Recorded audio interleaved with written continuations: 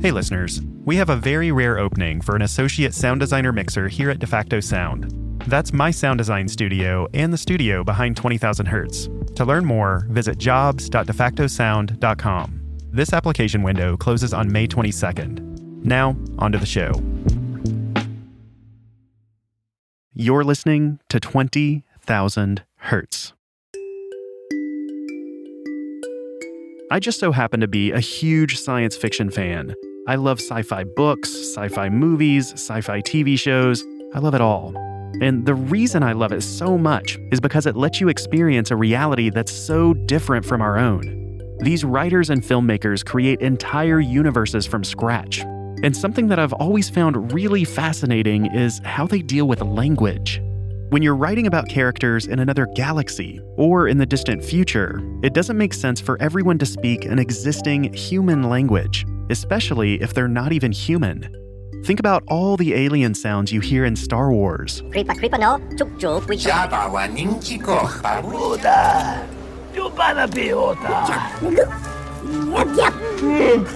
Yeah, I speak a little now. Just listen to me.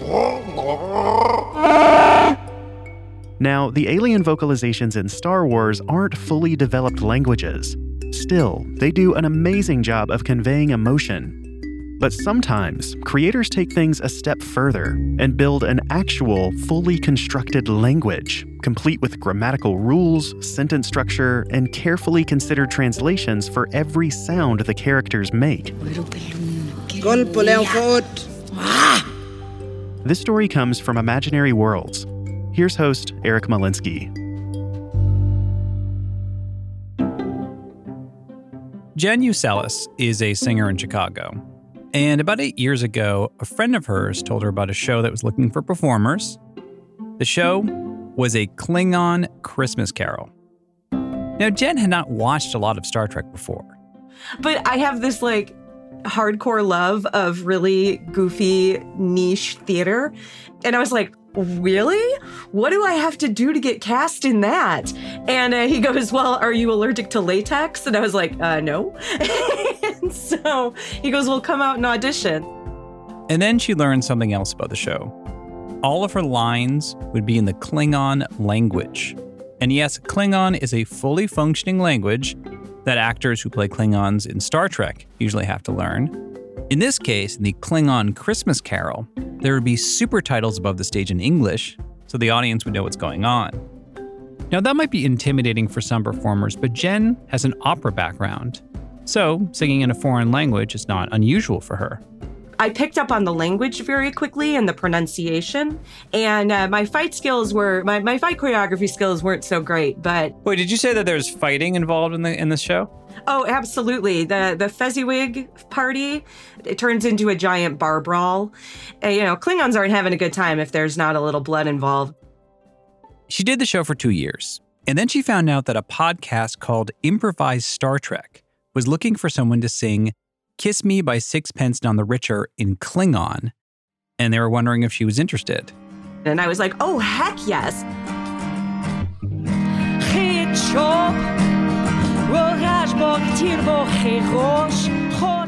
Within 24 hours, we were picked up by TeamCoco.com and the Mary Sue and just a whole bunch of other big blogs and websites. And we were like, oh my gosh, what just happened? It was the response to it was overwhelmingly positive. It's kind of crazy because the internet, I always say the internet hates everything, but for some reason the internet really liked this. And then Jen had an idea. What if she put out an album of pop songs in Klingon? She worked with translators on songs that she thought a Klingon would sing, like Love is a Battlefield.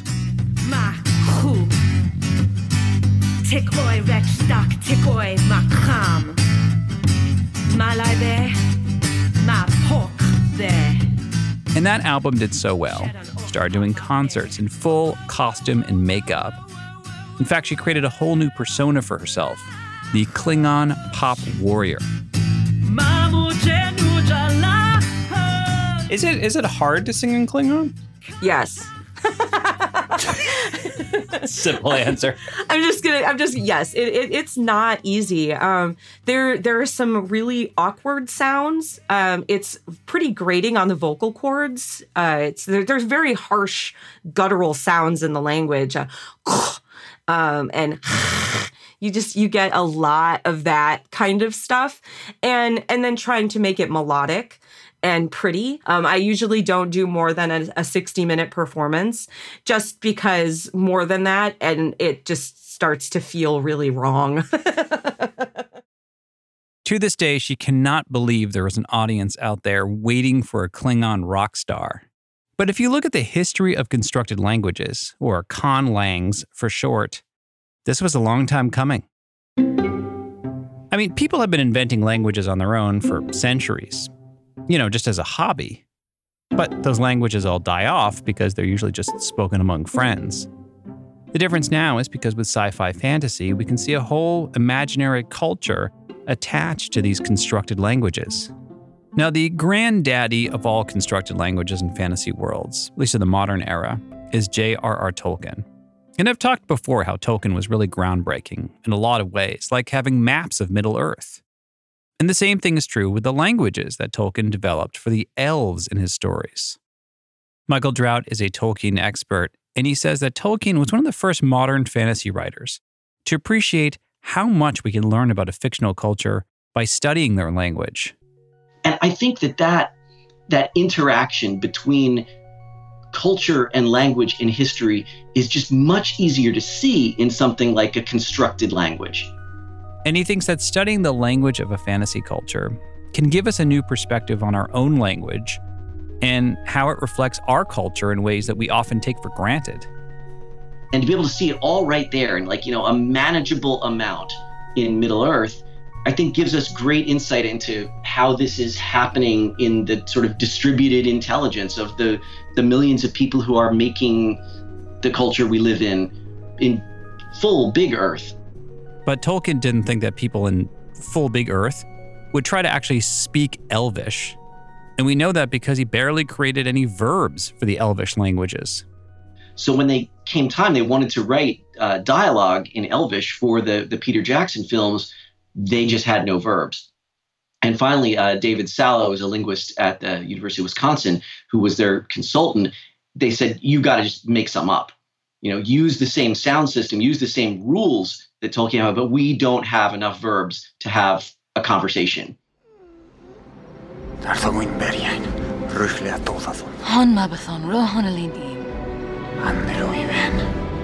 did they say? But really, the films gave it such an impetus, and you had people wanting to expand the language and people wanting to write poetry in Elvish and write stories and dialogue, doing what had happened in Klingon. But when the Klingon language was created, nobody thought that would take off either. Least of all the guy that actually invented the language, Mark Okrand. Mark was hired by Paramount in the mid-1980s to invent the Klingon language for the movie Star Trek III. But he did not invent the language completely from scratch. We did hear Klingons speaking their own language in the first Star Trek movie in 1979, but turns out they were speaking gibberish. So I listened to that and wrote down, phonetically what I was hearing, wrote down what the subtitles meant, and imposed a structure on it. Now, even though the audience wouldn't really know this, just by reading the subtitles or hearing the sounds of Klingon, Mark wanted the Klingon language to feel alien in its syntax. So he decided to apply the least common rules for languages on Earth. For instance, in any language, there's sort of three basic parts of speech in a sentence, which is the subject, the verb, and the object. You have to put them in some order or other. English, it happens to be that order, the subject and then the verb and then the object. But the least common by far are the ones where the object comes first. So that's what I chose for Klingon. For Klingon, I chose object and then verb and then subject.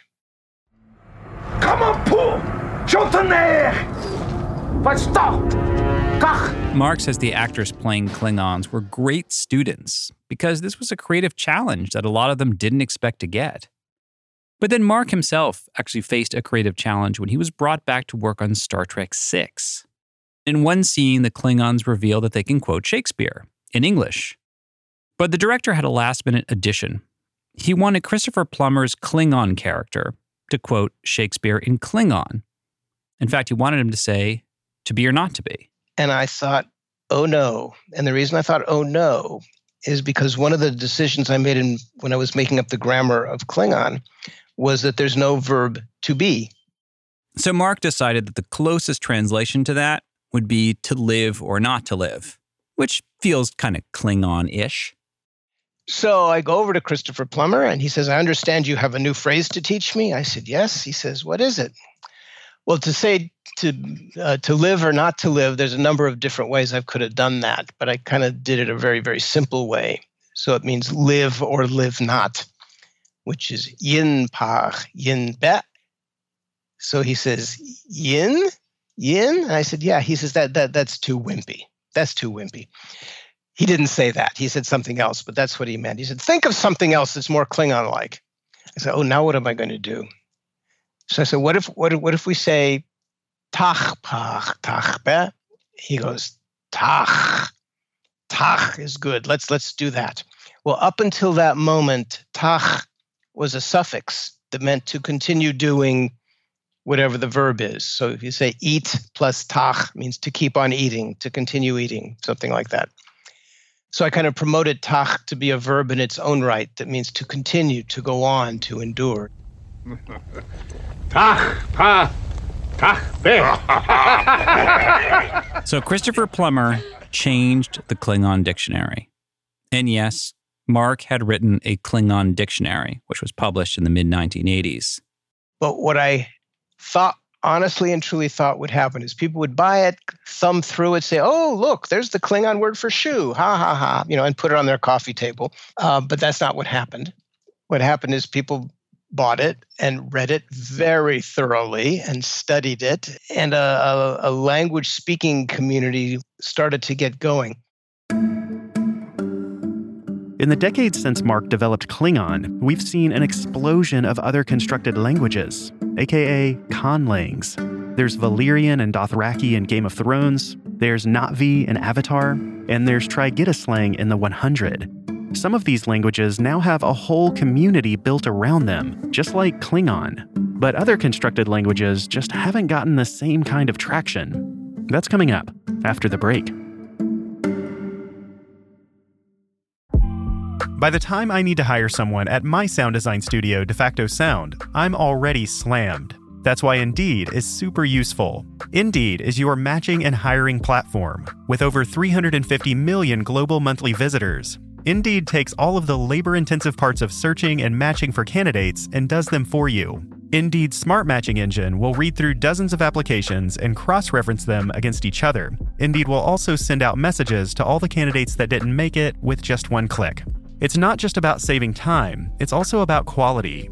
According to their own data, 93% of employers say that Indeed delivers the highest quality matches compared to other job sites. And we've got a great deal for you.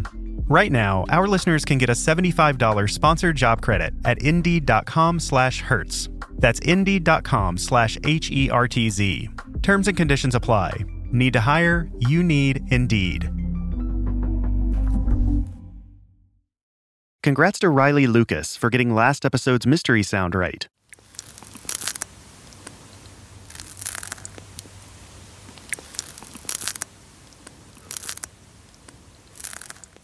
Believe it or not, that's the sound of a snail chowing down on a piece of lettuce. To get that recording, the team at the BBC Earth Lab recorded a snail in an anechoic chamber with an ultra-sensitive microphone. Here's this week's mystery sound.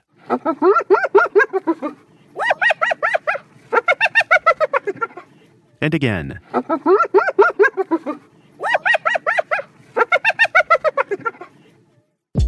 If you know that sound, go to the web address mystery.20k.org and let us know. If you guess it right, you'll be entered to win one of our super soft 20,000 Hertz t-shirts. Another day is here, and you're ready for it. What to wear? Check. Breakfast, lunch, and dinner? Check. Planning for what's next and how to save for it? That's where Bank of America can help. For your financial to-dos, Bank of America has experts ready to help get you closer to your goals. Get started at one of our local financial centers or 24/7 in our mobile banking app. Find a location near you at bankofamerica.com/talktous. What would you like the power to do? Mobile banking requires downloading the app and is only available for select devices. Message and data rates may apply. Bank of America N.A., member FDIC. When you need mealtime inspiration, it's worth shopping Kroger, where you'll find over 30,000 mouth-watering choices that excite your inner foodie. And no matter what tasty choice you make, you'll enjoy our everyday low prices, plus extra ways to save, like digital coupons worth over $600 each week. You can also save up to $1 off per gallon at the pump with fuel points. More savings and more inspiring flavors make shopping Kroger worth it every time. Kroger, fresh for everyone. Fuel restrictions apply. When Mark Okrand published the Klingon Dictionary in 1985, he thought people would treat it like a novelty gift. But Mark completely underestimated how devoted Trekkies are.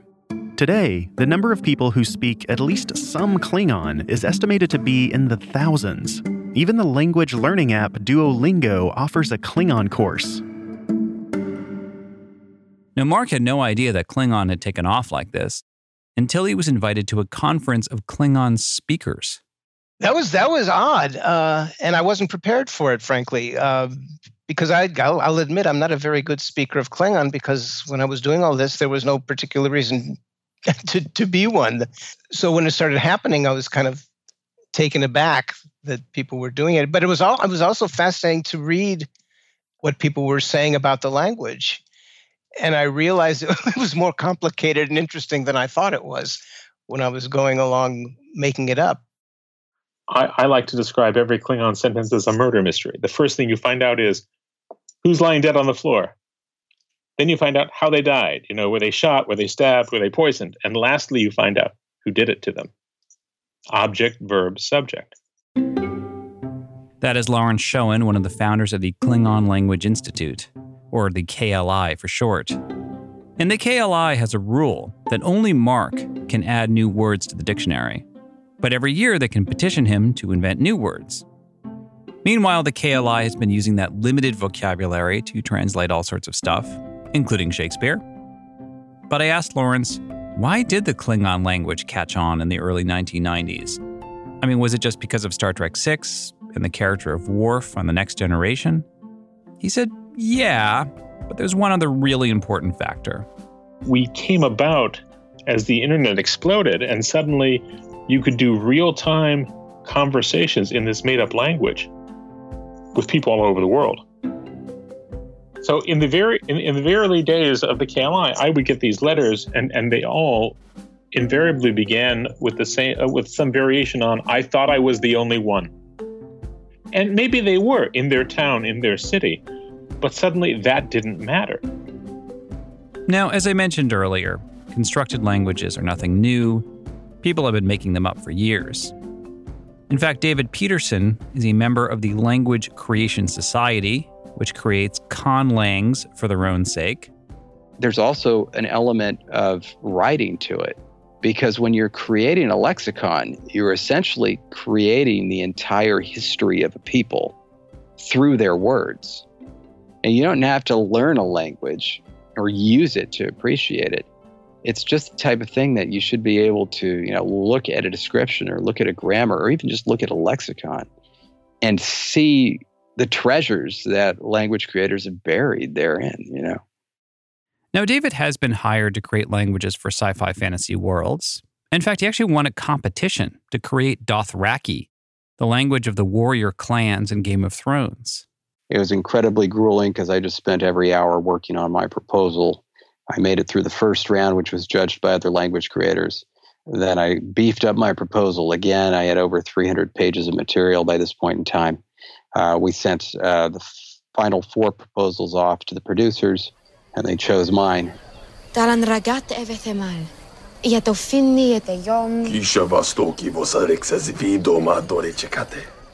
And David thought he had created the next big conlang that would take on a life of its own. Essentially the next Klingon. We were super excited about the Dothraki job. 2 months later, Avatar comes out. So if you're looking at something that took off, the Na'vi language, it did take off. It's still very successful So then it's by the time, Game of Thrones comes along, it's like, well, it's another created language. It never had a chance. He has a few theories why Dothraki did not take off the same way that Na'vi did. But his main theory is that Avatar appealed to a younger audience that has the time and energy to learn a constructed language from a fantasy world. After that, he was hired to create a few more conlangs, but they didn't take off either. And then he got a job inventing a language for the CW show The 100, which is about the young descendants of people who survived a nuclear war. And this language, which he created called Trigitislang, is supposed to be an evolution of English in the far future. I'll get you down, Gustus. Like you don't tell Iopote. I gotta hook up stay ifi. Now, this show, The 100, does not have a big audience, but the audience is young, very loyal, and they love these characters called the Grounders that speak Trigitislang. So the fans really took to the language. In fact, they asked David questions about it all the time.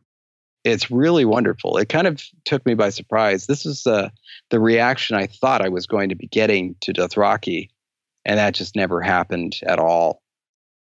David has now become an advocate for constructed languages being part of any fantasy culture because he's seen how a conlang can really help bond a community of fans together, and it can be really effective in world building.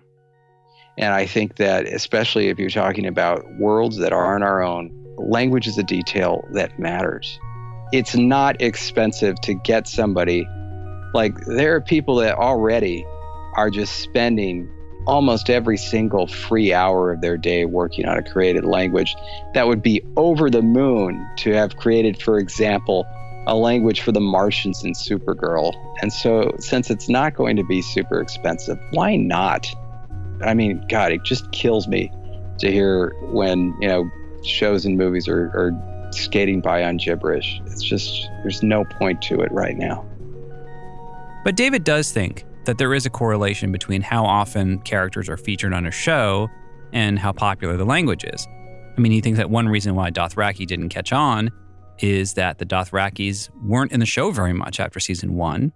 And even though Klingon may be the envy of the conlang world, even Klingon's popularity started to wane when Star Trek didn't feature the Klingons for many, many years. That's why a lot of Klingonists have been very excited about the new show, Star Trek Discovery. The first season featured the Klingons very heavily. And in the conlang community, there's a lot of buzz around the language consultant on that show, Robin Stewart, who in many ways represents the next generation, no pun intended, of Klingon speakers. In fact, beyond being a Klingon expert, Robin is also a pilot. And if you hear the wind whipping through her cell phone, it's because she was calling me from an undisclosed location near a military base in Canada. I have the Army life, I have the flying life, and the Klingon life, and probably more lives than that. Oh, by the way, your Klingon name is spelled Qov. How do you pronounce that? It's going to sound like a wind noise again. Qov. I say it rhymes with stove, except the first sound is like you're choking on spinach. Qov? Yeah, you need some more in there. Imagine, have you ever choked on spinach, like you're eating it and then you realize some of it's gone down your throat and it's too much and you have to go to get it back out again? Probably. I mean, I don't know if it's spinach, but certainly I've had that experience. So like, yeah. I actually think that speaking Klingon, and having the ability to say that at will may have saved my life. I was actually choking once and did that, and food came right out. I said to Robin, the one thing that's always baffled me about the success of Klingon is that it's such a harsh language to speak and to listen to. I mean, it makes sense for the Klingons, or this fierce alien warrior culture. They're often the antagonists in the story, or maybe anti-heroes. But she says that's the point. The Klingons are rowdy and boisterous and very blunt, which she finds freeing. It's actually easier to discuss really hot-button topics because the same conversation hasn't been said over and over again. The same trite words aren't coming out. I have a good friend whose father was murdered, and he, told his Klingon friends, that, in Klingon. There's no euphemisms in Klingon. You just say the things. Another Klingonist came out to me as trans. I haven't had that conversation very often in English. But for her, it was kind of freeing to have it in Klingon because the trite words aren't there. It's so strange to have learned these new words and have them go right to your soul. In fact, she says that Klingon has really become part of who she is in the real world. And we were talking once about body modification. There was somebody that came to one of the Kapa'ame, the Klingon conferences, and they had not just tattoos, but had done some, actual interesting body modifications. There's kind of a whoa, you made this huge step thing. And I said, in Klingon, I said, well, by speaking Klingon, we're remapping the insides of our heads in ways, far more altering than the surgery. That's funny because it totally ties into Arrival. The short story it was based on in the movie, the idea that the way you speak a language begins to change the way you think. Yeah, that concept that the way someone speaks entirely changes the way that they can look at the world. Sadly, they have found very little evidence for it. It's so appealing. Jen Ucelis, the Klingon pop warrior, agrees with Robin. Taking on the attitude of a Klingon can be really liberating. Because everything about Klingons is hard. They work hard and they fight hard, but they also love really hard, and everything is very immediate for them. It's very much about living in the present because, today is a good day to die. Okay, if I could start every day by saying, today is a good day to die, instead of, oh my God, first I need coffee and then, I have so much work to do, I might have a better attitude as well. But to keep evolving, Klingon does need to keep branching out, so it's not so dependent on Star Trek. And that's why I think that Jen's music also represents a next phase of Klingon culture evolving in the real world. And as I mentioned before, she tries to pick songs that feel Klingon-like. But she's also pushing the boundaries of what a Klingon would say or sing.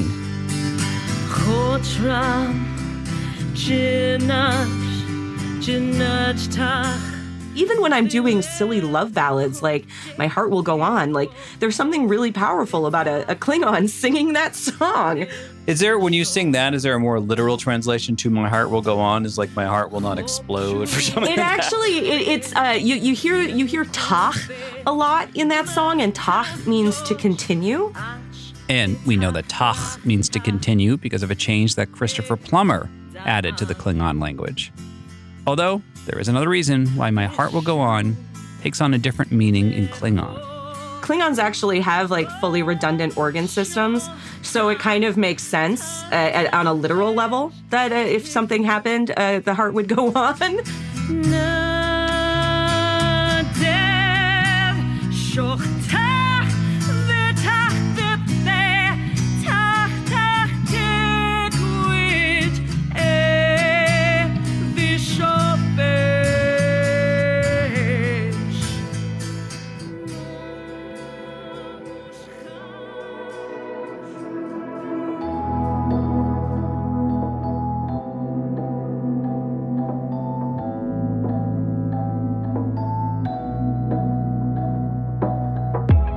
This story was from Imaginary Worlds, a sci-fi and fantasy podcast hosted by Eric Malinsky.